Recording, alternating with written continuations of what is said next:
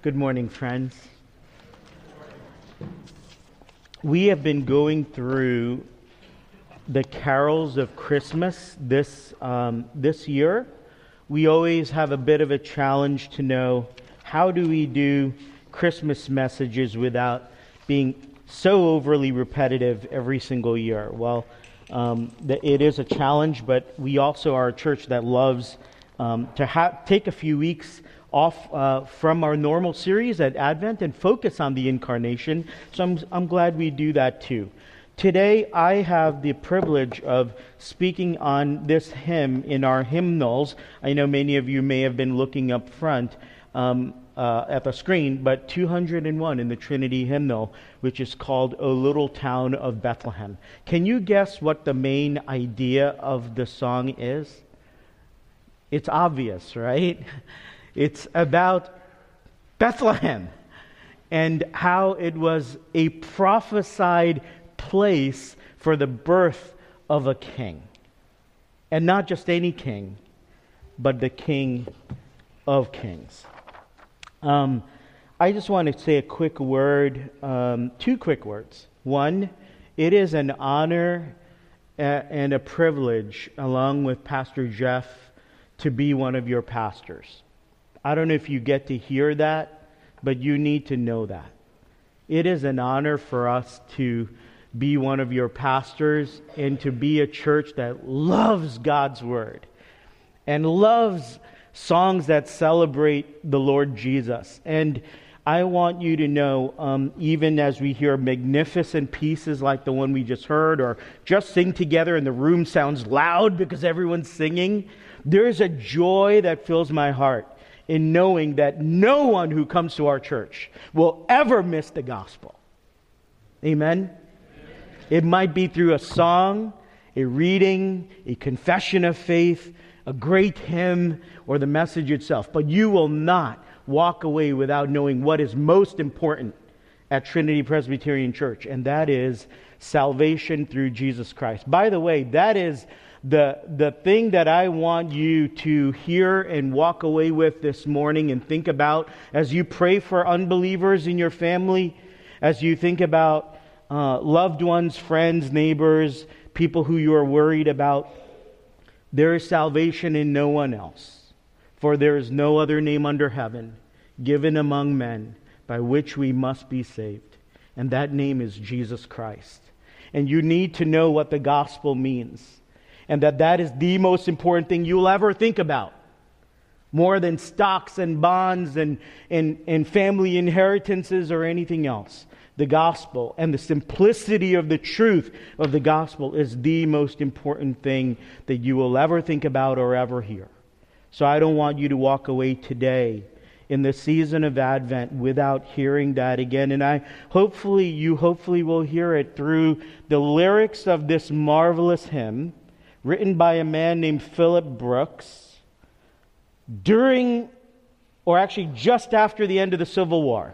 That's the timing. I'll come back to Phillips Brooks in a minute, but I want to give you a few points so that you can kind of track along as best as you can. One is, so I'm going to be in the passage in Micah, but also in the lyrics of the song. But the points that I have for you is time for the true king. 2, the instruments that are in the hands of the king.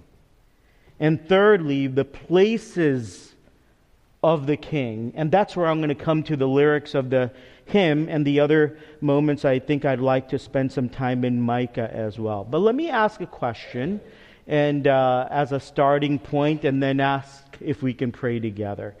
Have you had an unexpected but pleasant surprise this past year? How about ever? All right, well, let's think about that and then pray. Father, I ask that you would bless us this morning as we sit around your holy word, which is alive to us, and we warm around the fires of it, Lord, so that we may be enlivened again. And I pray that you would speak to us as your Holy Spirit sheds light on it, and that you would, above everything else, give us eyes to see your Son, who is the center and crux of everything.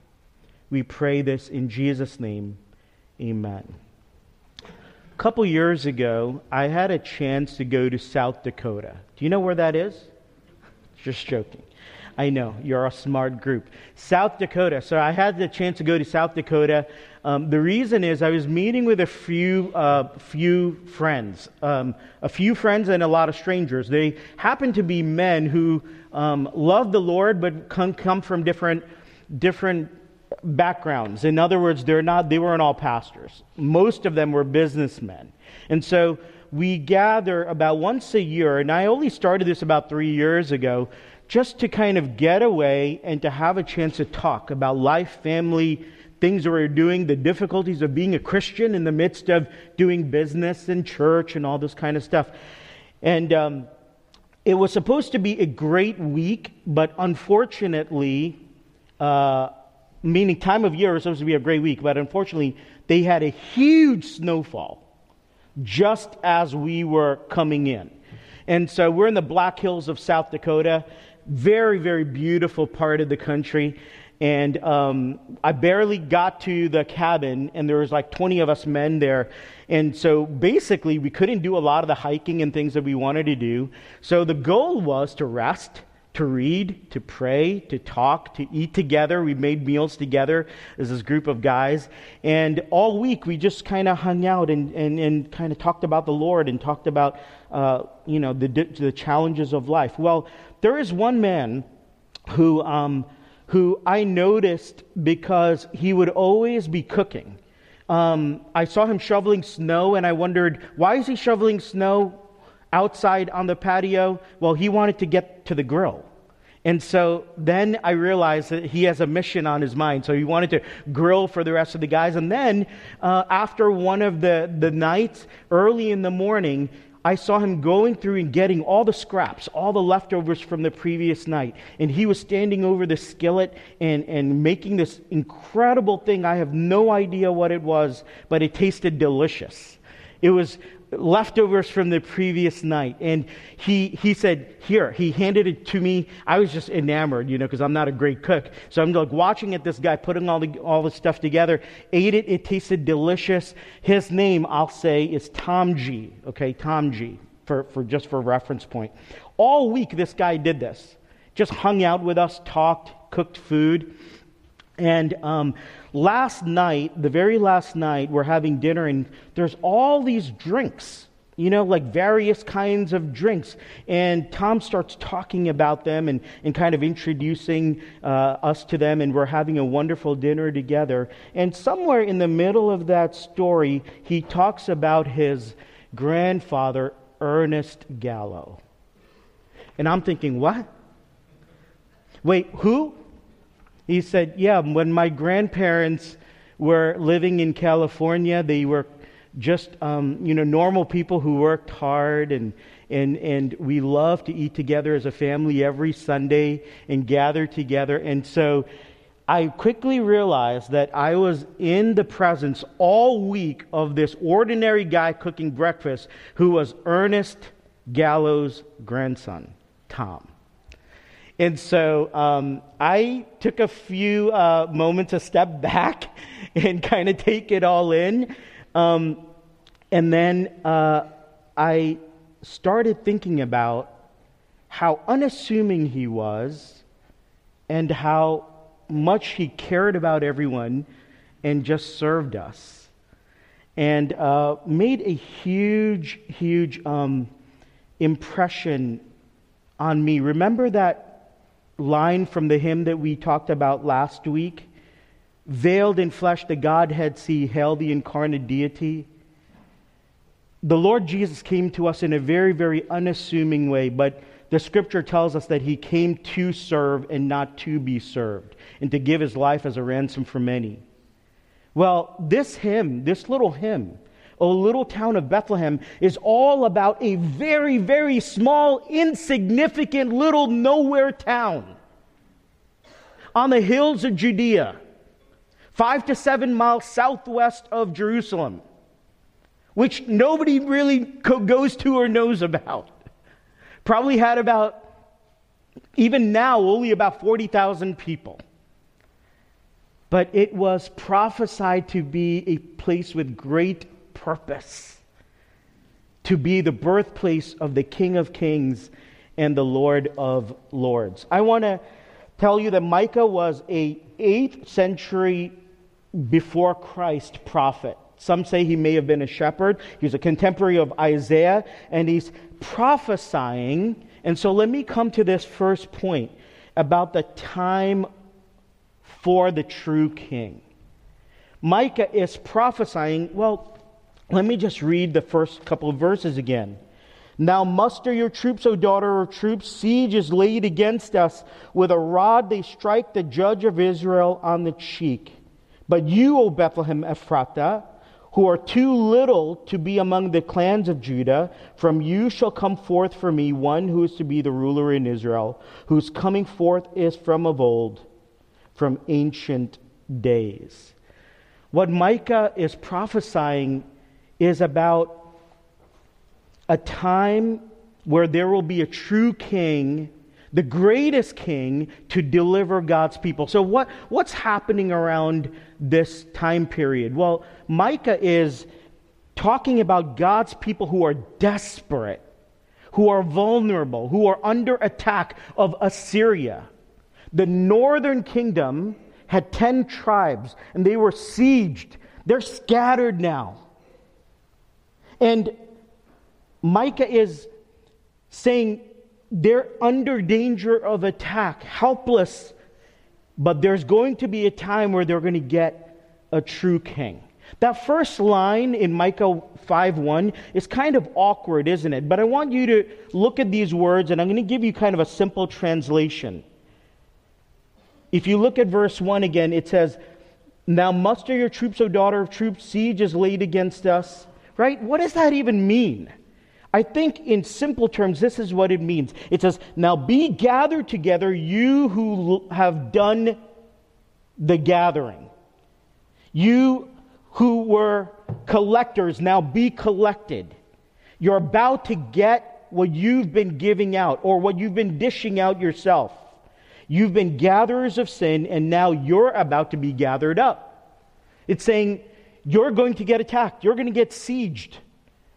And it's really a warning. You're about to be rounded up yourselves. And the people are in such dire need. Your enemies shall siege you and attack and abuse you, abuse the people of God. They will perpetually be under attack, whether it's by Assyria or others. And take heart, though, because a great and marvelous thing is going to happen, because the true king, the king of all kings, is going to come and deliver you so that you will never again be displaced or under attack. And notice it also says, and from of old, from the ancient of days, this king.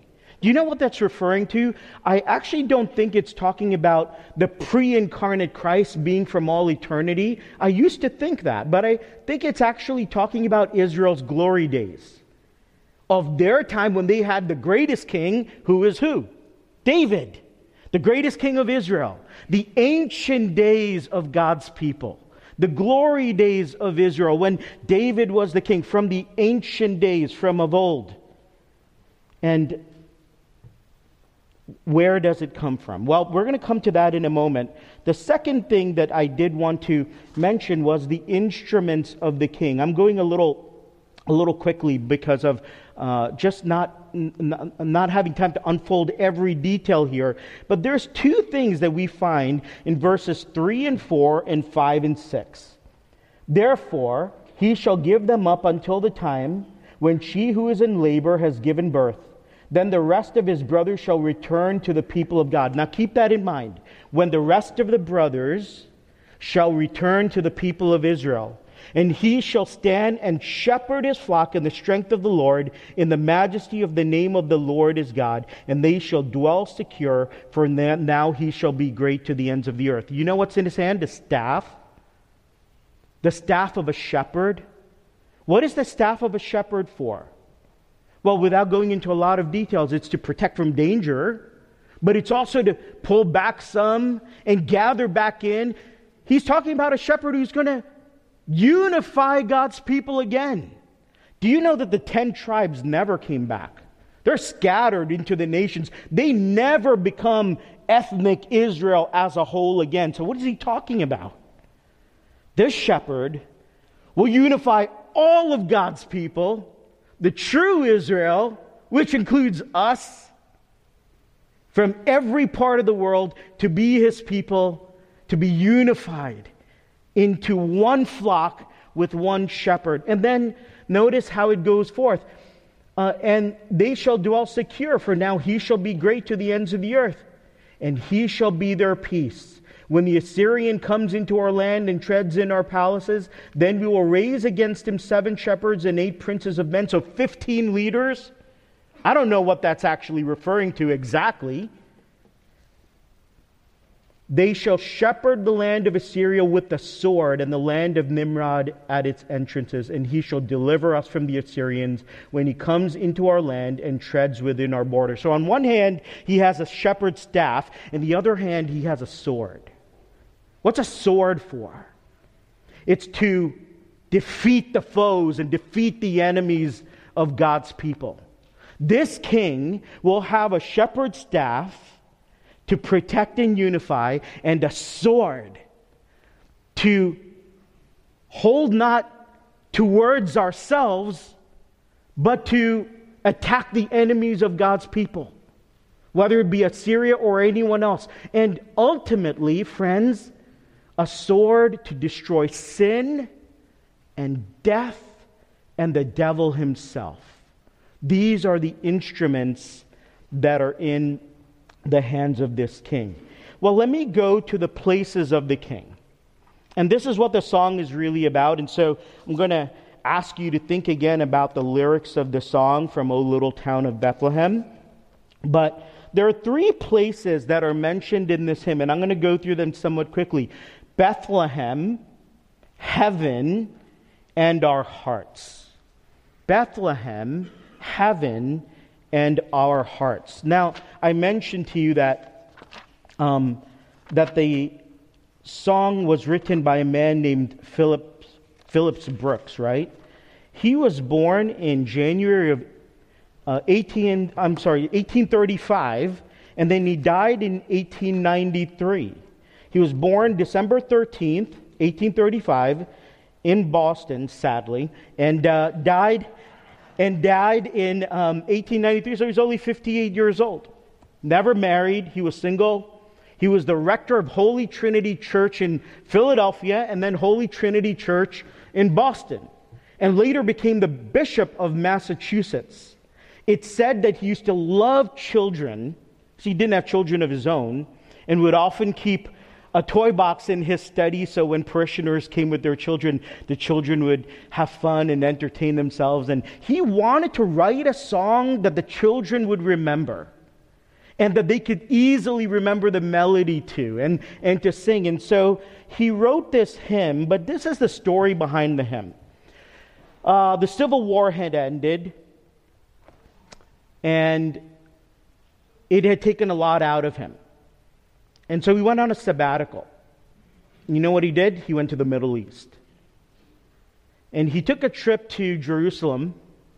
And on Christmas Eve of 1865, he hired someone to take him on a horse, maybe a little carriage, to Bethlehem. And he goes all the way into Bethlehem, and he says, I want to walk. And he starts walking through the streets of Bethlehem. And he starts seeing the fields nearby and starts imagining all of this and taking it in. And it says, one writer says, all the stories of Christmas and the Advent from the Bible started rushing back to him about that night when Jesus was born in Bethlehem. And so look at these words. O little town of Bethlehem, how still we see thee lie. Bethlehem was hustling and bustling at the time of the census, right? There's people everywhere. There's no room in the inn. Above thy deep and dreamless sleep, the silent stars go by. What's he talking about? Well, I think he's remembering that night in Bethlehem and thinking back to the significance of this place. And there's two aspects in this hymn that jump out at you. And I'm going to just read those very clearly in the first stanza. Yet in thy dark street shineth the everlasting light. The hopes and fears of all the years are met in thee tonight. You know what Phillips Brooks recognized? There's darkness all around us. It doesn't just mean nighttime. It means evil. It means darkness. Our lives and our neighborhoods and our societies and our countries are filled with darkness because of sin and evil. But in that little town, that little nowhere insignificant town, a little light had come that would shine into people's hearts. And that would be the everlasting light. Do you know that Phillips Brooks had the privilege of preaching a sermon in front of Abraham Lincoln's casket as it traveled to its final destination and stopped in Philadelphia?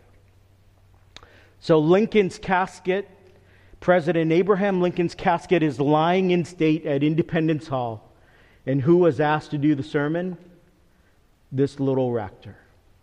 And he talked about the evil that's all around us and how there's only one hope in the midst of all the evil and brokenness around us. Yet in thy dark streets shineth the everlasting light. And in the very last line, it says, "O come to us, abide with us, Lord Emmanuel." You know, that's the other thing that Phillips Brooks wanted everyone to hear clear and loud. Jesus Christ, that little baby born in that stall, cattle stall in Bethlehem, who knows exactly what it looked like. He was laid in a manger, but he was Lord. And he is Emmanuel, which means only one thing. He's the King of Kings who will never leave us again. He is always with us. He is God with us. He is forever with us. No matter how dark everything is in your life right now, there is a God who is the King of Kings and He is with us forever. Can you remember those two things? That in that little town came the light that later we hear Jesus say, "I am the light of the world." And that light would be the one that is Emmanuel, God with us. Well, let me go very quickly as I wrap up to mention a few things about Bethlehem. What do you know about Bethlehem? I told you, a little town 5 to 7 southwest of Jerusalem. Here's a few things in my own memory as I kind of recollected this week. Ruth and Boaz met in Bethlehem. She was gleaning in the grain fields, and it's the breadbasket of Judea. Did you know that? Beit means house. Lechem means bread. Bethlehem is literally the house of bread. And it is also the place where a little boy was a shepherd named David. And God calls him through the prophet Samuel to come and be the king of his people Israel.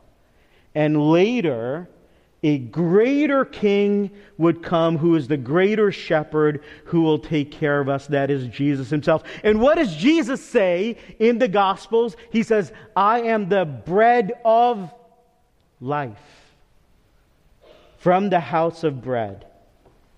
It's very fertile ground, this bread basin. It's also the place where Jacob buried Rachel. Did you know that? And This is what David himself says in 1 Samuel 18. He says, but David said to King Saul says, I want you to marry my daughter Michal. And David says, who am I, and what is my family or my father's clan in Israel, that I should become the king's son-in-law? But God had a purpose for David. And God has a purpose for you, friends. In the midst of whatever darkness is going on in your life, and all the evil around us, God has a purpose. You know, I often think, what can God do through a very insignificant person like myself? Or, God, you know my family and all the mistakes we've made as a family. Why would you use us? Do you know, friends, God has a purpose for every single one of you, according to the riches of His Son, the Lord Jesus. And no matter how insignificant you think you are, in the midst of all the challenges and difficulties that you have, God has ordained and purposed to use you to be God's man and God's woman to share the good news of the gospel to those around you. The second place is heaven, and I'll just share it this way. Brooks talks about angels in this little hymn. Do you realize that he's realizing as he's walking through that town, he's seeing the fields and he's thinking, oh, the shepherds are the ones who are in astonishment, right? But in reality, he turns the lines around and he says, can you imagine how in all the angels are? The angels from heaven? The angels are looking down and seeing all of this unfold, and the angels themselves are wondering, how can this be that God would become a baby? You know, in the epistles of Peter, it says, even angels long to look into these things. Even they didn't know what was going to happen and to see the gospel unfolding, but that's what happened here. And then finally, I want to mention our hearts. O holy child of Bethlehem, descend to us, we pray. Cast out our sin and enter in. Be born in us today. Do you realize that the place where the King of Kings most desires to reside is in your heart? I want you to hear that line again. O holy child of Bethlehem, descend to us, we pray. Cast out our sin and enter in. Be born in us today.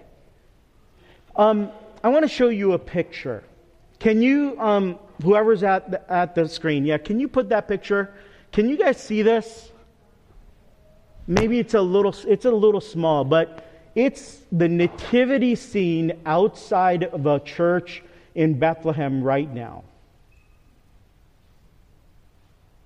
It's got some statues of shepherds and the baby Jesus with rubble all around it.